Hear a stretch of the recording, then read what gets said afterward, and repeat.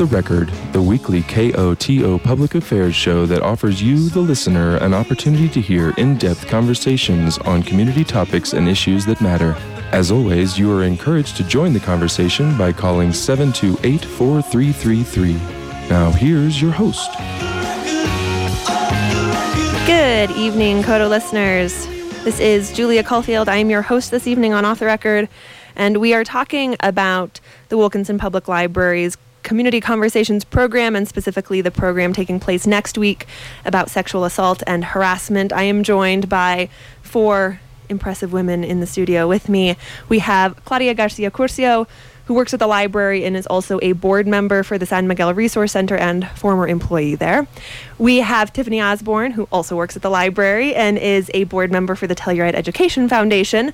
Joanna Spindler with the Wilkinson Public Library, and then Tabassum Siddiqui, who is the Policy and Advocacy Manager at Tri-County Health Network.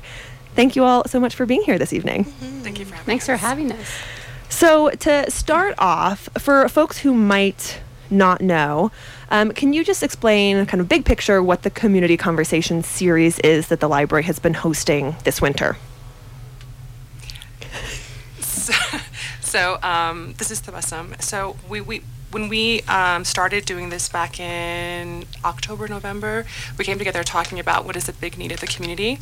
The Healthy Kids Survey had just come out, the results, and I was speaking with Tiffany about it, and it was a big concern with the parents because the numbers were rising and the numbers in different areas were concerning. So we came together with the thought, let's have some conversations about it. Take a topic, all the topics from the survey, and devote 1 month conversation to each one. And the idea is also to create this safe, compassionate space where we can unpack these ideas, unpack perspectives, questions, bring in guests on a panel. It could be people who are peers, it can be experts, but then devote a lot of time to conversation from the community. We want to hear from youth, we want to hear from our peers, we want to hear from elders. And then the most important thing that comes out of these sessions is the action that we take. We have it's like a working document we've been creating over these past 3 months where we've come up with solutions to what we're dealing with, and then what kind of action we're going to take as a community. We also, in that, we weave in collective care. Mm-hmm. So we do meditation and breath work so that everyone leaves with tools for their own mental health well-being. Mm-hmm. And I have to say that even though the library is the physical host, we have so many collaborators. Leading this, of course, is Tri-County Health, who have been our collaborators from the very beginning on this entire series. And then involved is the Telluride Education Foundation, the San Miguel Resource Center, Access Healthcare, many other local organizations, Bright Futures. So essentially it just aims to address the tough topics that our community sometimes has a difficult time talking about, and like Tabassum says, to do so in a really compassionate and welcoming environment. Yeah. And as a reminder to listeners, this is a call-in program, as Off the Record always is. So if you have any questions for the folks who are here this evening, or comments, things that you would like to add, please give us a call, 970-728-4333.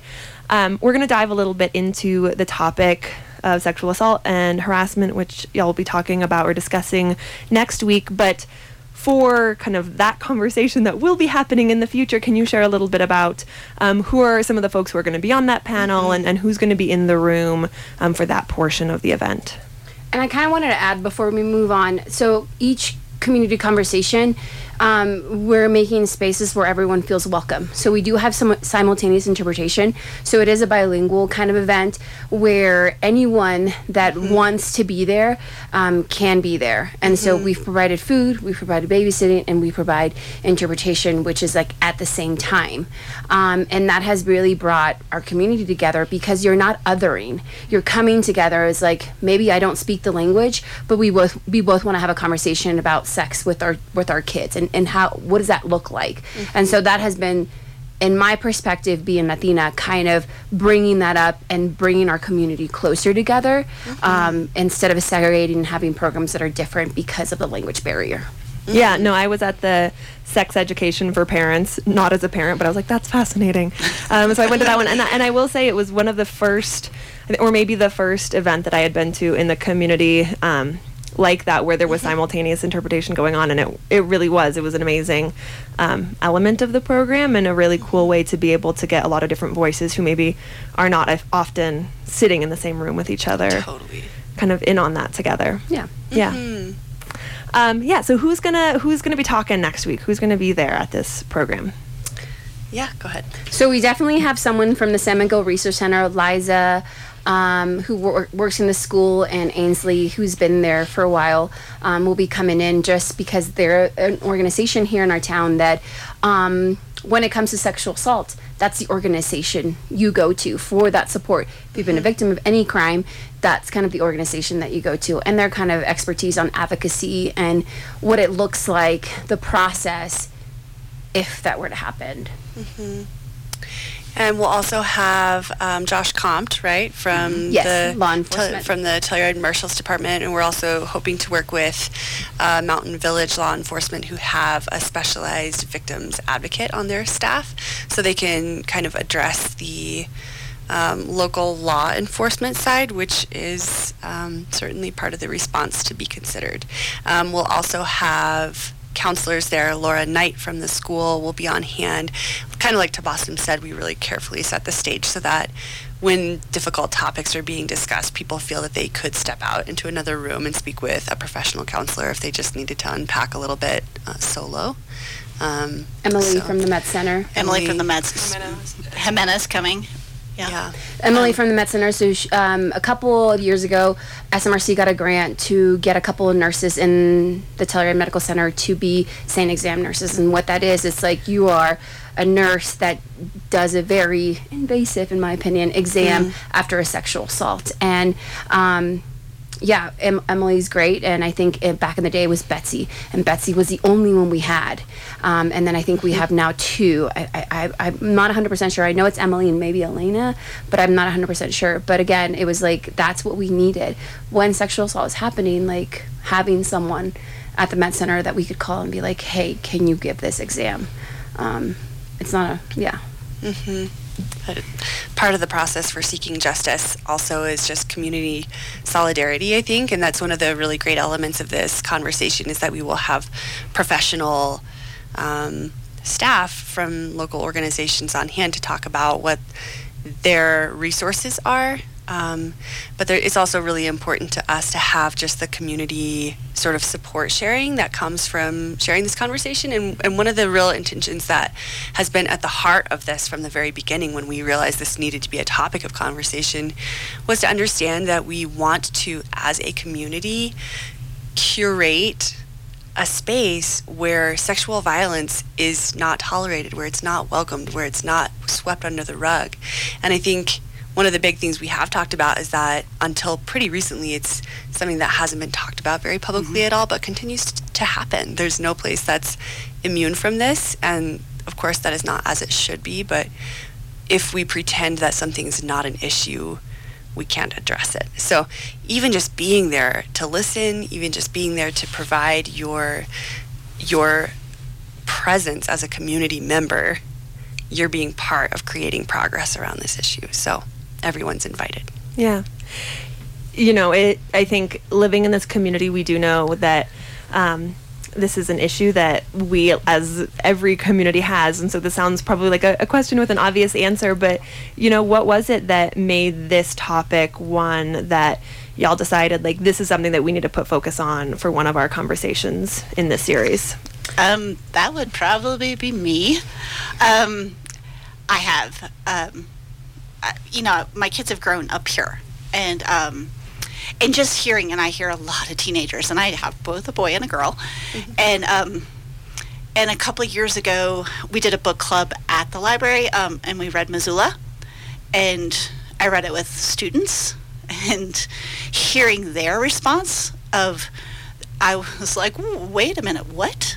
And Missoula is a book by John Krakauer about sexual assault about sexual assault in a college town, and just how not easy it was to go through the process, to be accused, to be the accuser. He really does a good job, I think, showing all sides. And I think as a parent and as a community member, I was actually I mean, I'm a woman. I know this happens. It has not happened to me, so I feel fortunate. But listening to young people talk and saying, oh, that happened to me, and oh, that I know somebody that happened to, and I was like, well, why didn't you? Why, I mean, and just listening. So super frustrating. So it's one of those things that I've been thinking about for several years, and the conversation continues on, and I was tired of it being swept under the, and I wanted to create more awareness that it can happen, and it does happen. And what can we do to not just our younger people, but all of our women? I mean, that was if we did what was our class that we just did? Self-defense class. So yes, we had the self-defense class. That's what we started out with. And it was so empowering and so amazing. And the marshal's office, they were incredible teachers. We had so much fun. Julia was there and is actually certified now. I know. Not that anyone should trust me with that, but technically I am. So it's been a long time coming, I think, just the awareness and knowing that, just talking to other women that are in town, that it's happened in a bar. It's been, so it was just, I was tired of it being kept swept under the rug. And I think nationally, Sexual Assault Awareness Month is in April. When I was at the Research Center, we didn't really do much in April because it's off season. We would do things in May, but I think it was just very appropriate to kind of bump it up a little bit and let's have those conversations. Yeah. And so when, obviously this is an issue that is impacts everybody in our community, and Joanna, you said that this is definitely an event that is for everybody to come to join, but it's also kind of drawing off of the Healthy Kids Colorado survey to some extent as well. And so kind of when you're framing it, Healthy Kids Colorado, that's for young people, community-wide, that's for all of us. And so, are you looking at it more through a mindset of specifically how this is impacting young people in our schools, or in the broader context? No, I think we were very specific about it being community. We wanted to, it was, yes, that is part of it.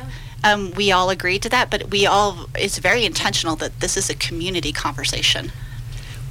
Go ahead. I'm going to let Sebastian follow up on this too, because she has a thought, but one of the things that has come out really as a massive overarching dynamic in these community conversations is that in order for young people, and we're talking about people who are kids all the way up through, maybe you're just a young person and you're just out of college and you move to Telluride, which is a huge part of our demographic as well. So young person can be broad, but all young people look up to those who are older than them. So if we want a healthy community for all of these reasons, we need to create that at all ages. So that takes the village committing to a dynamic of understanding that we have to support each other through behaviors that create a healthier community. So. Yeah, which I was going to just kind of follow what you were saying. From our last conversation last month, which was about the Two-Spirit LGBTQIA plus youth needs and allyship conversation we had, the person who came in from the Four Corners Rainbow Center, Jennifer, that was such an amazing presentation. One of the things that came out from that presentation that really stuck with me is the saying that if a child has one adult in their corner, one person to turn to, that makes all the difference. And so, yes, the Healthy Kids Survey just really was the impetus for this, was inspiration for this, but it's definitely something that we've taken to expand to include the whole community. And if it only takes one adult, it's so my goal for this is, can we mobilize the whole community? Can we because a lot of times, for example, anyone who has been experienced any type of sexual violence, this could be men, women, children, transgender, anyone could be at risk for this. I feel like a lot of the onus is on the person who experienced it. I myself have experienced a type of violence, and I remember someone telling me, I went going to the police, they're like, why didn't you call earlier? Why didn't you do this? Why didn't you do that? I'm like, so it actually is, why aren't we creating a safe environment? Why are we having communities where violence exists? So my goal, long-term goal, is having a future without violence. And it begins with everyone becoming trained in community, for example, community safety training, becoming trained in becoming an advocate. So the San Miguel Resource Center has an advocate program. Becoming, each one of us become advocates for each other. We can be vigilant. We can catch things before they even spiral out of control. And we take responsibility for each other. So even though we're not parents, not all of us are parents, maybe not all of us are in partnership with someone, maybe not all of us are it doesn't matter. We're in community with each other. And there's a relationship and rights upon each other we have, a responsibility to each other, a bond we have just by living in the same area. Yeah. A lot of murmurs and stuff. Louder for the Coto listeners in the back. And I think a lot of these conversations happen with small organizations or parents or again people and I think when we were even planning this, I was like, well, law enforcement needs to be there. You need to put a face to who you're reporting to if you choose to report, if that, so it's and I think one thing that we've been working with Tri-County in collaboration is having Coffee with a Cop, Cafecito con un Policía, which is bringing law enforcement in so the Latino community can be oh, I know Josh, and kind of getting rid of those barriers or even stigma of I don't report because back in my country A, B, or C happened. So again, we all need to be around the table supporting each other. And I'm not going to say if, it's when something like this happens, because when I was working at the Resource Center for 5 years, people would be oh, what do you do? And I would tell them oh my God, that happens here. I get that every time. And I'm we live in a very beautiful place, but things happen here. And having the resources and the community support is really important. Yeah. How does that, so first, kind of even taking a step back, when we're talking about sexual assault and harassment, what are we talking about? What does that look like in our community? Rape. Yeah. Rape is one. Unconsensual touching. There's a lot of misuse of power in employment situations, particularly, in any dynamic that includes power. And any kind harassment. Of harassment. Yeah. And youth. And harassment. All ages. All yeah. ages, yeah. It happens a ton at the school. There's a ton of bullying that ends up centering around sexual violence and sexual harassment. And it's also important, as we're having this conversation, to note that this involves members of all genders and sexual orientations. Yes. Women, because we live in a patriarchy, have always received some of the worst of it. But if you're an individual who doesn't identify with the gender binary, or if you're Two-Spirit or trans or any of the other, huge spectrum of beautiful sexual and gender expressions, you also often experience some of the worst end of it as well. And so do men. Men also experience sexual harassment and assault in our community. There are no exceptions to this, unfortunately. So, yeah.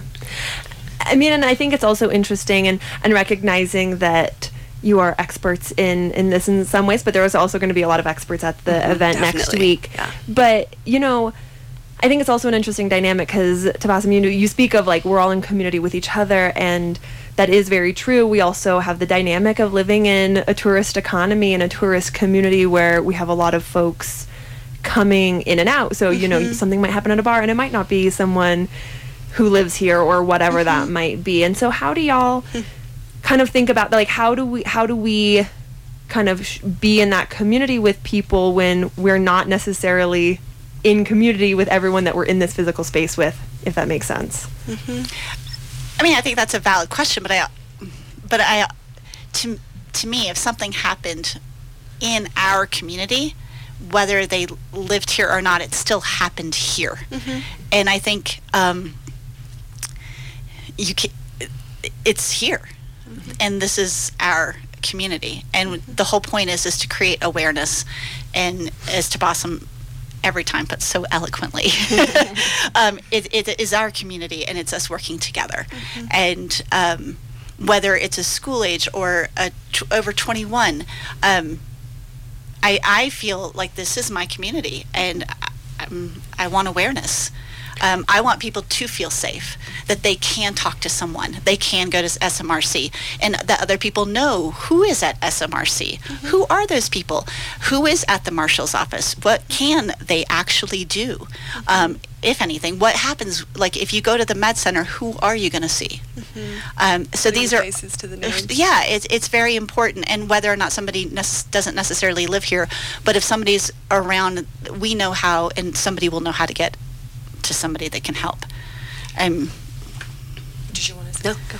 It's also like having that united front, right? This is our community. This is our culture with compassionate culture. If we lead with that, we put that on all of our advertising for the city, right? Like, this is the town you're coming into. This is what we uphold. Like, for example, even in our own conversation, our community conversations, we have community agreements and assumptions that we all agree to. Like, what are the conditions that we need to have to feel safe? And everyone has them there, and they're like, yes, this is what is required, and it just makes me feel safe. People can add to it.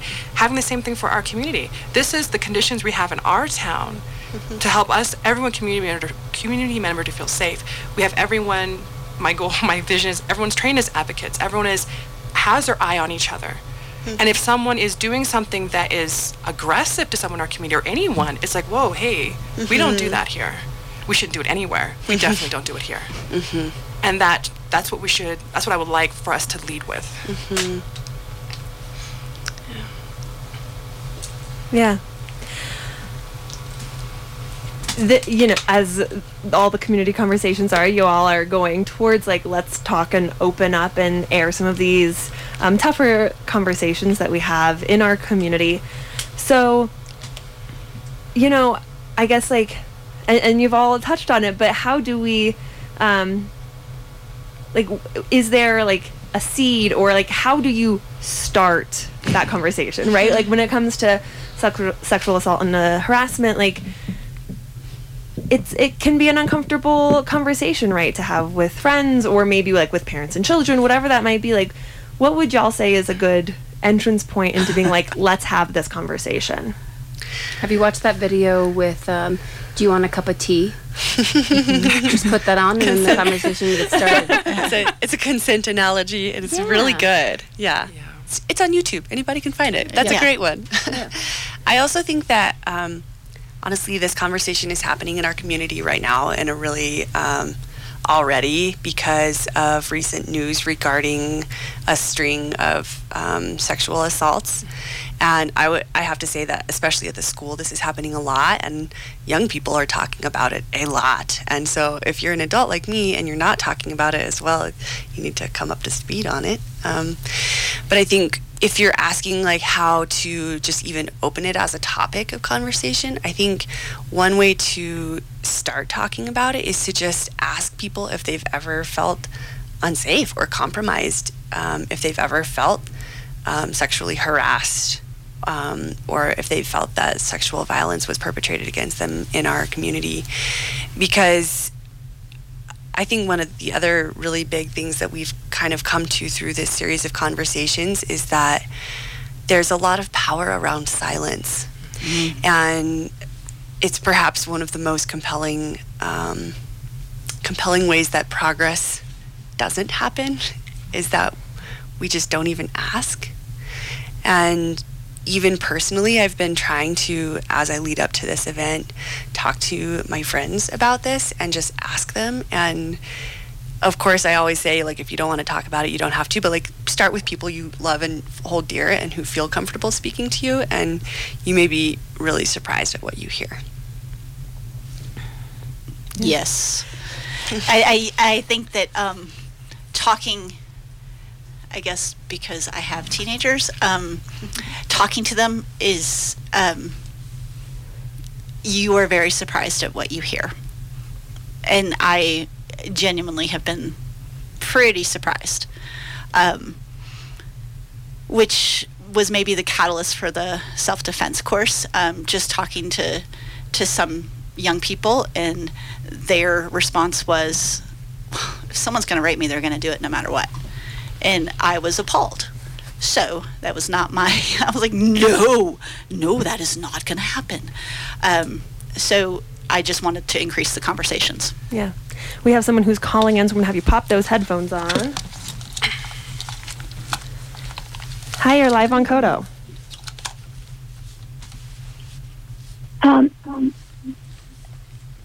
May I speak? I don't want to be in the radio. Okay.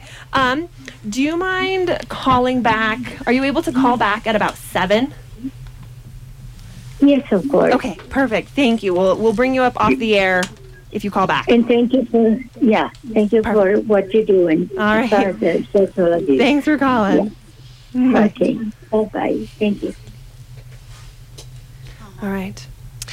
Well, For anybody else, if you would like to call, if you have any questions or comments, please give us a call, 970-728-4333.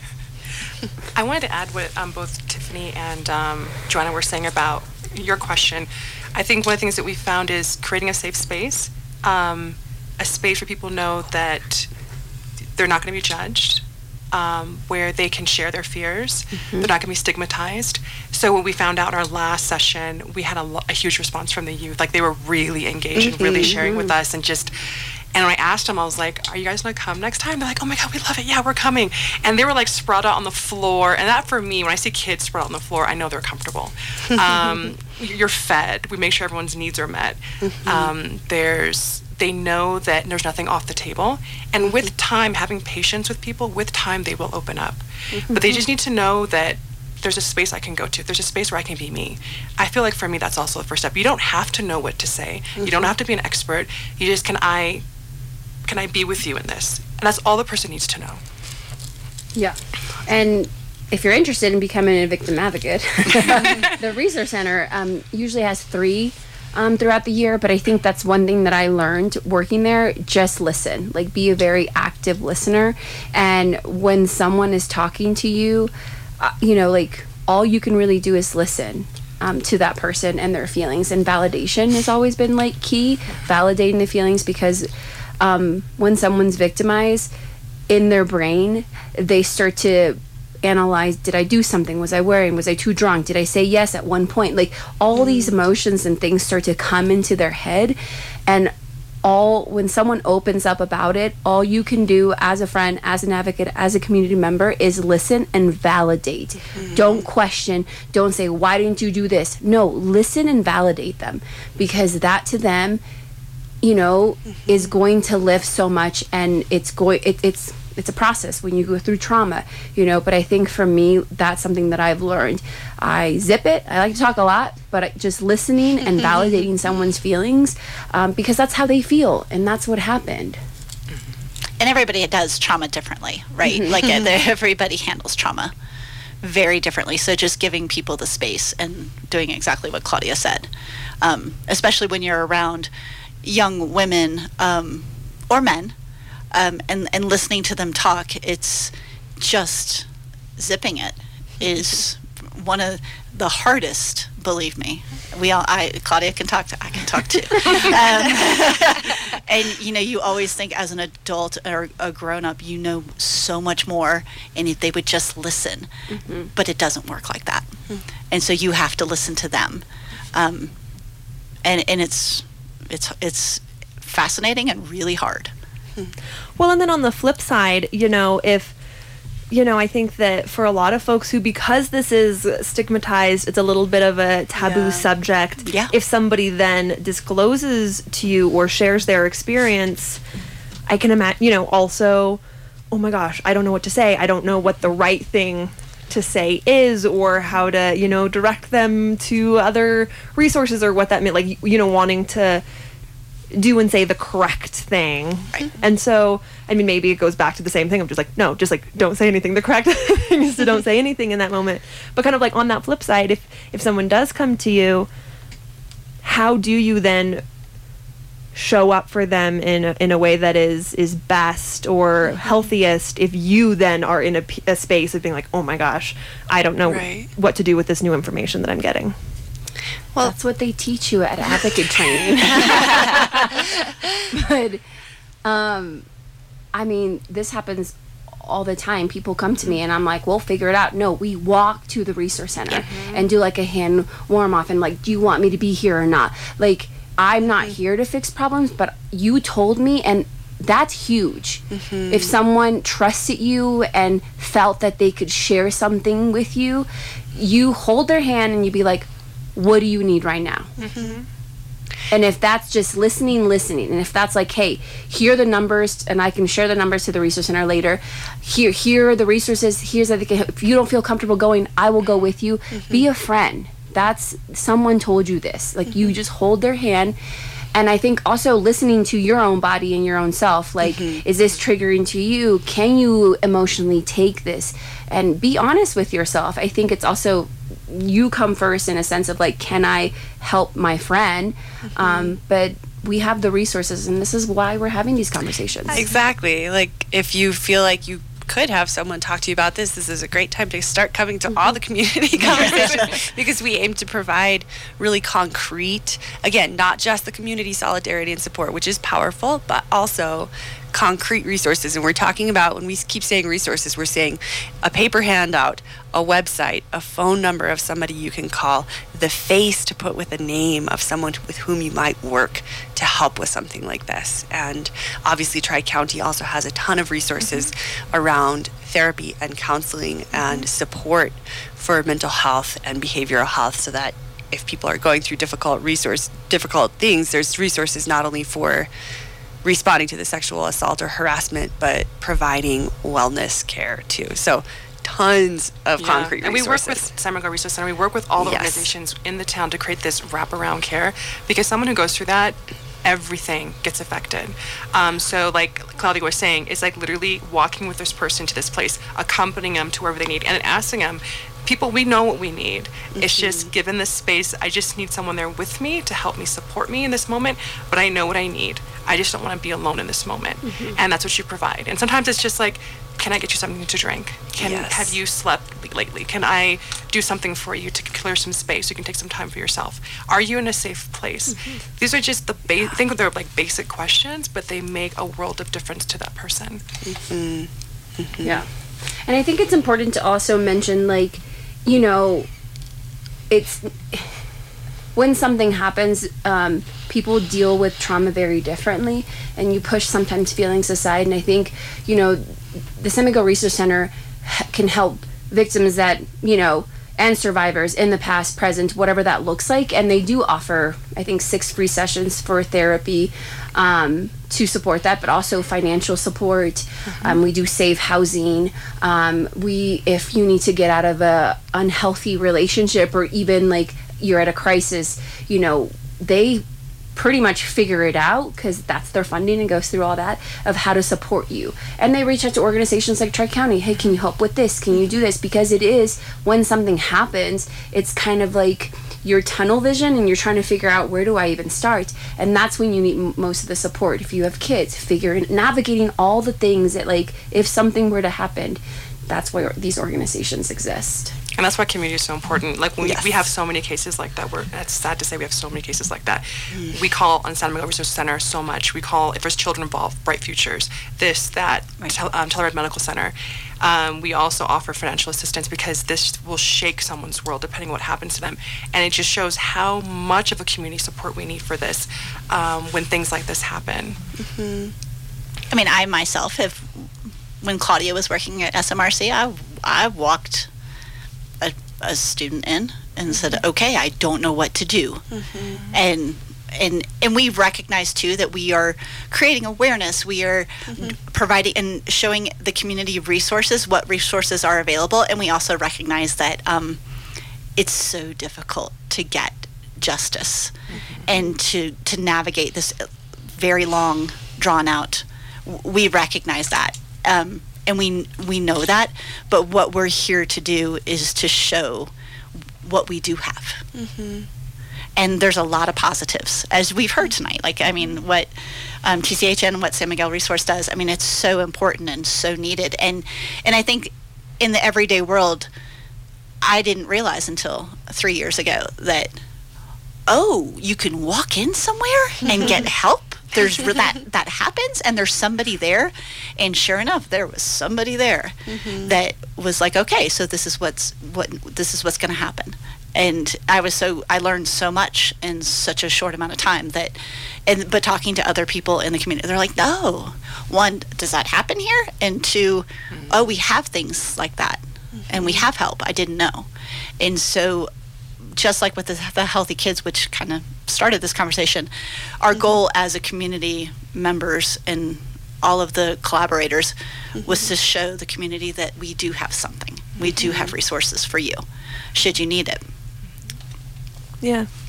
And, looking at kind of the flip side of the coin, right, of obviously wanting to have those resources available for survivors, people who've been through, how much of the conversation then talks about, how do we keep or help or whatever that might look like other members of our community from doing these things, right? Like the other side is accountability and making it so it's people. And I think, for many people, I think especially young people who are still learning, what does consent look like? How does it work in different situations, or all of those things?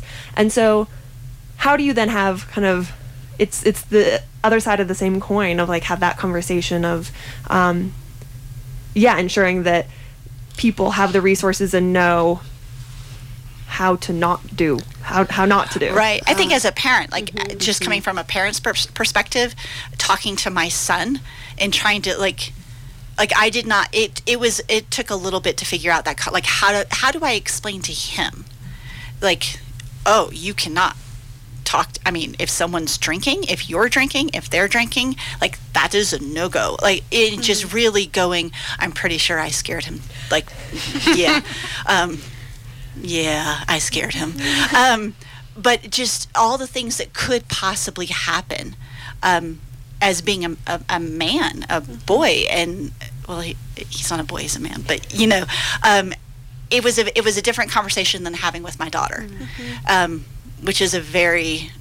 It was still incredibly pertinent, but very different. I actually found it way more difficult to talk to my son than my daughter. And it was hard. And at the time, there was nobody around, how to have that conversation. And I know that they're like, we learned that in school. I'm like, really? Because, I would, coming off of reading Missoula, you question everything as a parent. Or as a young person, and thinking back to my college days, I'm like, wow, right? That was, there were so many moments and instances where you had too much to drink or too much of everything. Being in a bar when you're 25 and going past, there were so many instances where I think you're addressing something really important, which is that it does often start really young, even with little kids talking about consent in really, you can begin in really small ways. But I also think there's a lot of community accountability that comes from literally from the ground up, creating a culture where survivors and victims are believed, and that they know no matter what, if they told their story to me, I would believe them. And as also a survivor, my own experiences in life would have been fundamentally different if those with whom I shared those experiences were even remotely conditioned to start at being like, I believe you. And so personally, I think that's a deeply personal choice. That's a deeply personal responsibility to take. And I think women perpetuate a lot of violence on one another by not creating this culture of believing the stories of survivors. So that's a personal choice to make with yourself, and to do your own self-work, and to do your own self-education, and to do things like trainings. And I think that's also something that we create together as a culture. So obviously that's a really huge ask, but I think talking, if you're a survivor and you feel like it's appropriate to do so, talking about your experience so that people know that you are someone who would believe them. It's hugely impactful. Sharing stories in a way that respects survivors and don't just question them, like happens far too often in news media. So this happens at every level in a community like ours. And we also want to hold community accountability for entities like our local law enforcement who need to evolve in this realm as well, in believing victims. So that's also something that's community accountability. And I think all these conversations help us to connect to our humanity. I think that's really important. Sitting there, as Claudia was saying, like truly listening with our hearts, hearing other people's experiences, hearing what's on their mind, and I see your humanity, I see your light, you see my humanity, you see my light, and doing that with everyone in the community. There's kind of like, it's like a blessing, and I don't know if maybe it's an inconvenience that we're in this small town and we're remote, and we're in a small town, it's remote, but we have the opportunity to really connect with each other. And so if we see each other, recognize each other's humanity, we also create this mutual respect for each other. We have rights on one another. We have to, and that care for one another, and really upholding that concept of interbeing and interconnectedness. Whether we like it or not, we are all interconnected. We rely on each other for everything. We rely on every living being for everything. When we put that in the center, and that is our focus for us, it really influences all of our decisions. We wouldn't want to do anything that would cause harm to someone else because it will affect me. It's like going back to it will affect me. When we start to realize how many people are affected by sexual violence across the board, everyone can pretty much say, I know someone or I am a survivor. That alone, and it creates this ripple, this imbalance throughout our society. And so to restore that balance is to restore that respect, restore that humanity, and restore that collective care. I think that there's an element of maybe, kind of like the maybe the cynical side of that is the buy-in, right? Of the whole community. We can have this goal and believe that if we're focusing in on that energy and our interconnectedness, we can do a lot, but it kind of maybe, I guess I'm posing the question, requires everybody to buy in on that together. So how do we keep from not only having these conversations with maybe like-minded people or people who are also open to these conversations, and then there's a whole other group of folks who maybe are not buying into that conversation, not part of that then it can't really go anywhere, if that makes sense. No, I think that does make sense, but I think you have to start with at least a conversation first out in the community, and at least put it out there and try. And it might not. It might not be a great response. I think there's always going to be people that are like, yeah, that doesn't affect me. I don't believe, sure. But on the off chance that it does help actually somebody,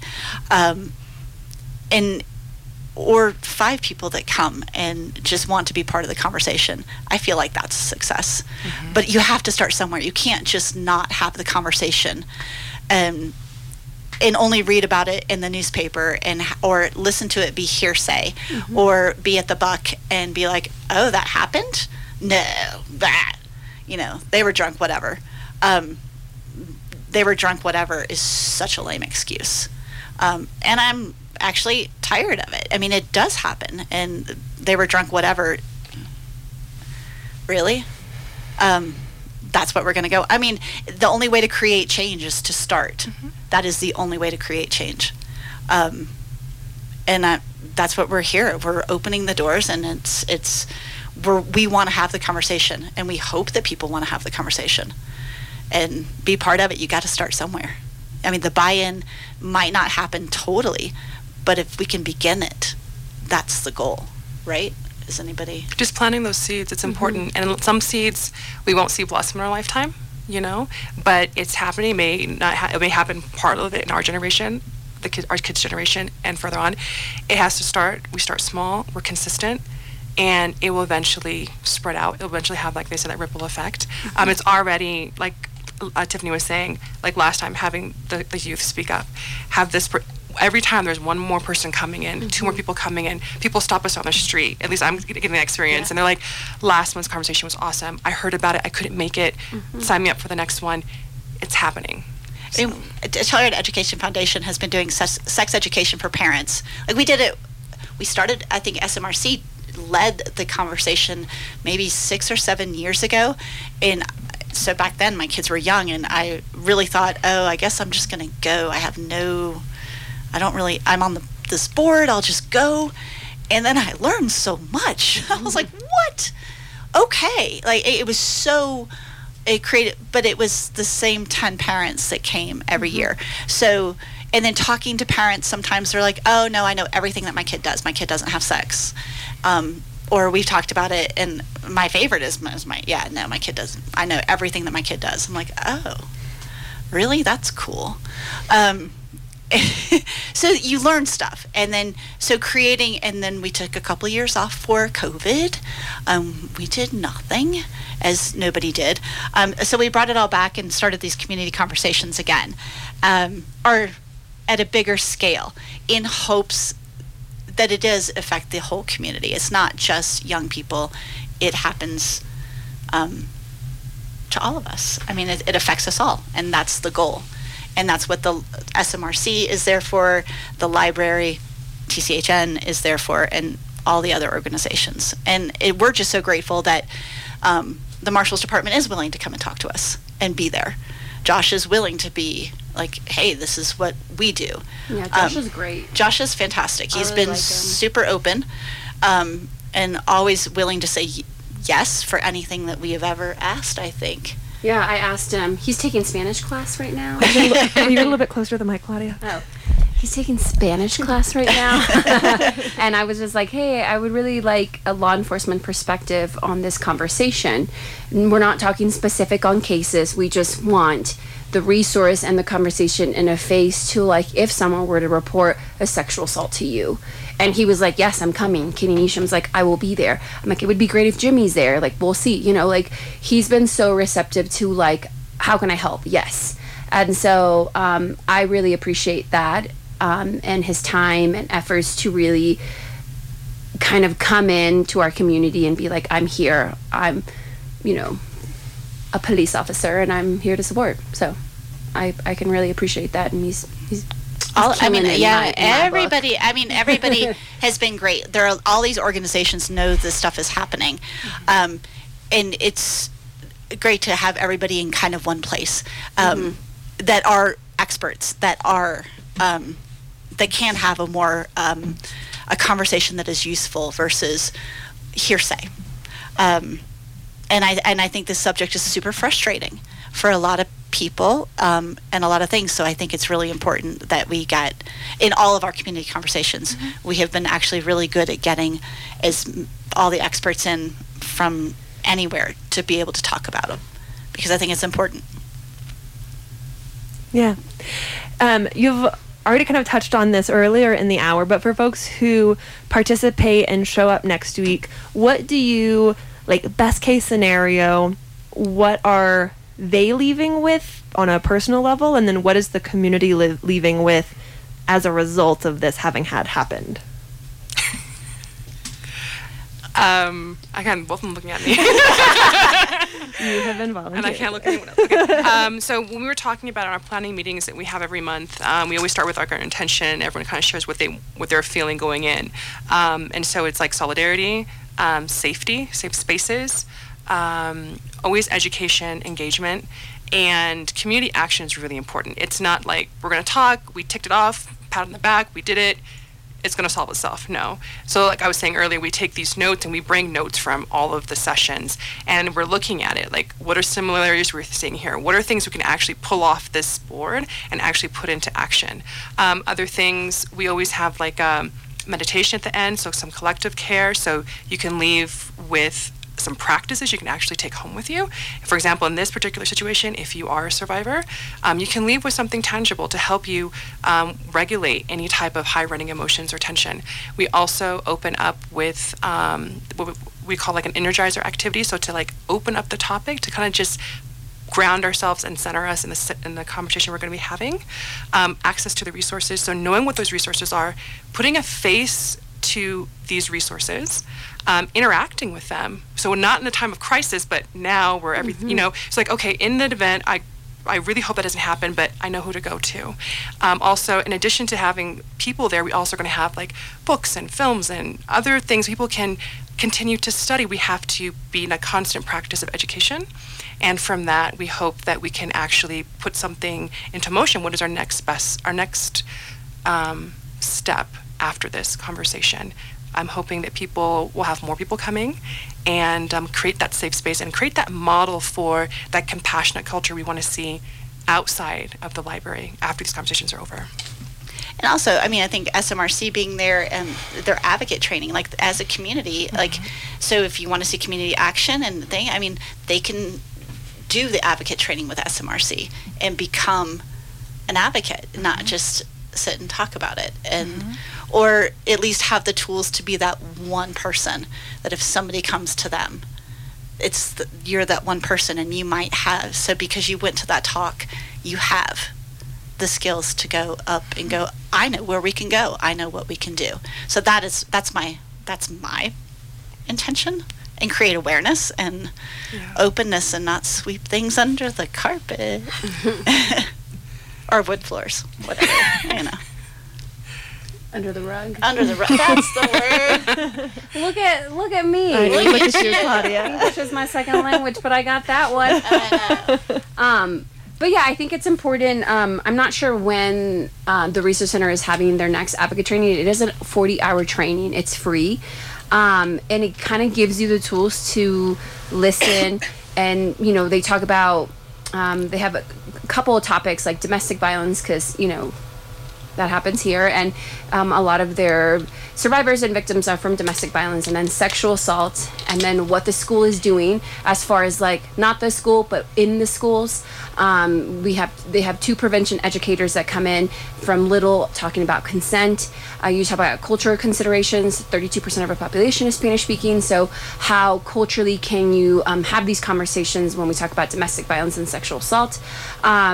So it's a really good 40-hour training. And the goal for the Research Center is to have more volunteers to take the hotline, but if you don't want to take the hotline, you don't have to.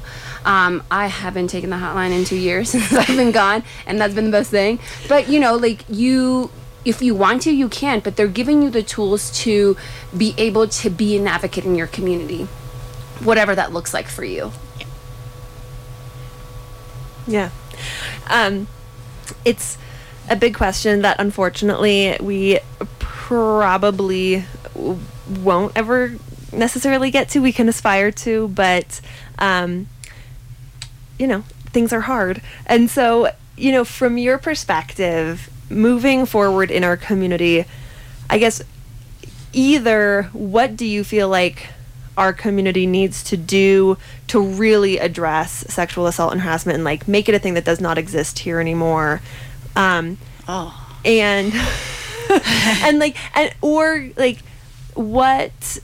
what it maybe on a smaller or like a smaller scale, like what does the future of our community look like as we continue to have these hard conversations and stop sweeping things under the rug? I mean, we have to address the systems of violence. Let's be real. Yeah. We live under an oppressive racial capitalist society. We live under a society of patriarchy, and we live under a society of white supremacy. That's the roots. If you're looking at like an oppression tree, those are the roots. The trunk is going to be all of these institutions that enable that and keep that happening. And then the branches are everything we're facing: sexual violence, homophobia, Islamophobia, food insecurity, housing insecurity, you name it, that's all there. So we can put Band-Aids on stuff and, but if we don't get down and address the roots, this is going to constantly happen.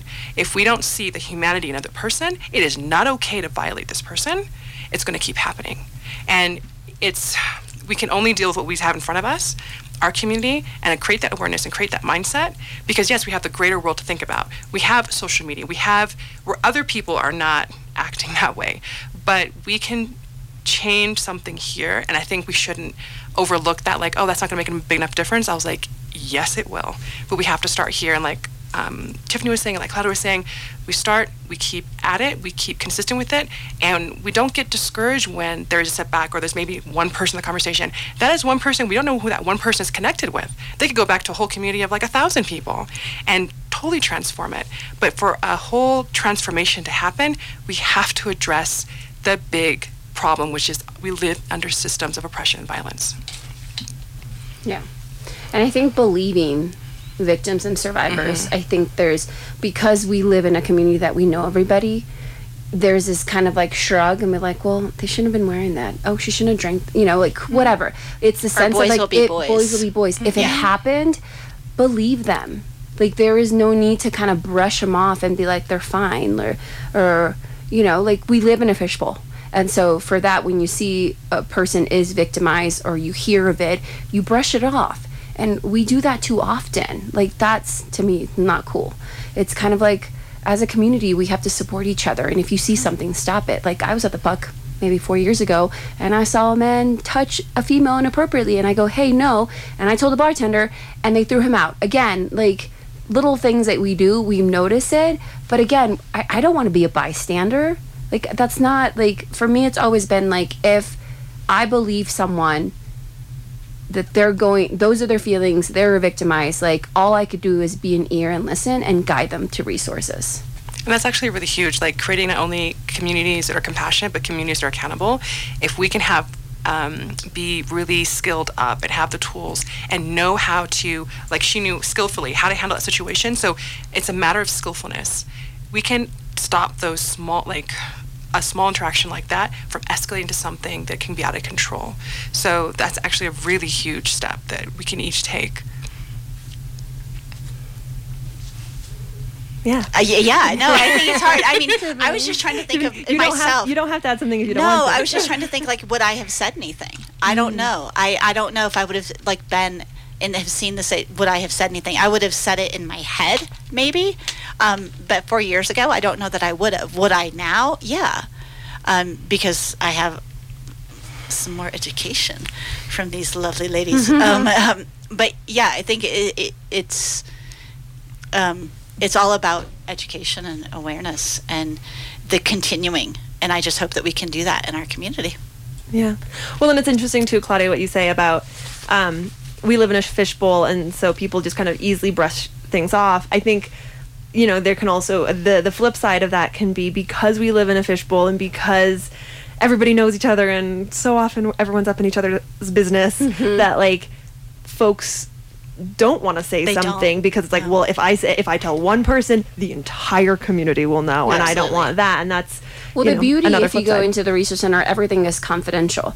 Like, when I was working there, yes, I knew it all. But even being a board member now, I've kept my little bag of secrets because, again, we live in a fishbowl. But I want folks to feel safe. And again, if a friend of mine would come into the research center, I would ask them, do you want me to help you? I'm happy to step out. I'm also happy not to hear anything about your case because we live in a small community. Like, it's building a safe space for people to come in.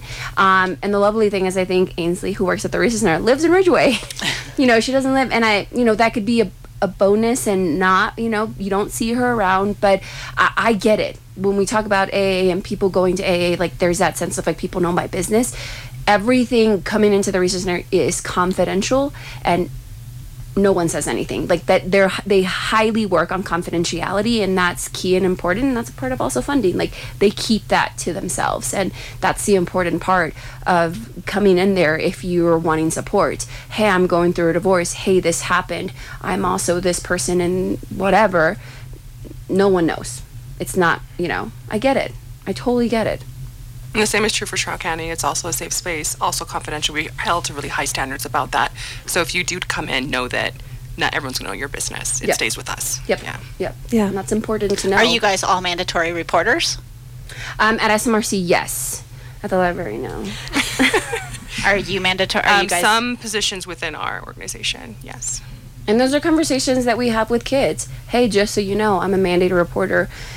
And if you tell me something that might be like, by law, like, again, different topic, but yes. Yeah. We've kind of been discussing the a little preview maybe or a teaser for what folks, but if people are like, oh, I want to go to that, what are the nuts and bolts of how people participate in this community conversation? Just come. Just Right. show Tuesday. up. God, yeah, Just that was Tuesday. me having y'all say time and place. So it's That would mean at Wilkinson Public Library in the program room at 5:30. Correct. And 7:30. we have dinner. We have babysitting. We have an interpreter. Yep. And we have food. Let's just get on that. And we have we do an activity. We hear from people who are coming to speak and share. But the bulk of it is time for community discussion, and we have, like I said, meditation and movement to help. Just different ways of healing practices. And it doesn't go on for hours and hours. No, I mean, I know this seems like there's a lot that happens in this time period, but it's about an hour and some change. Yeah.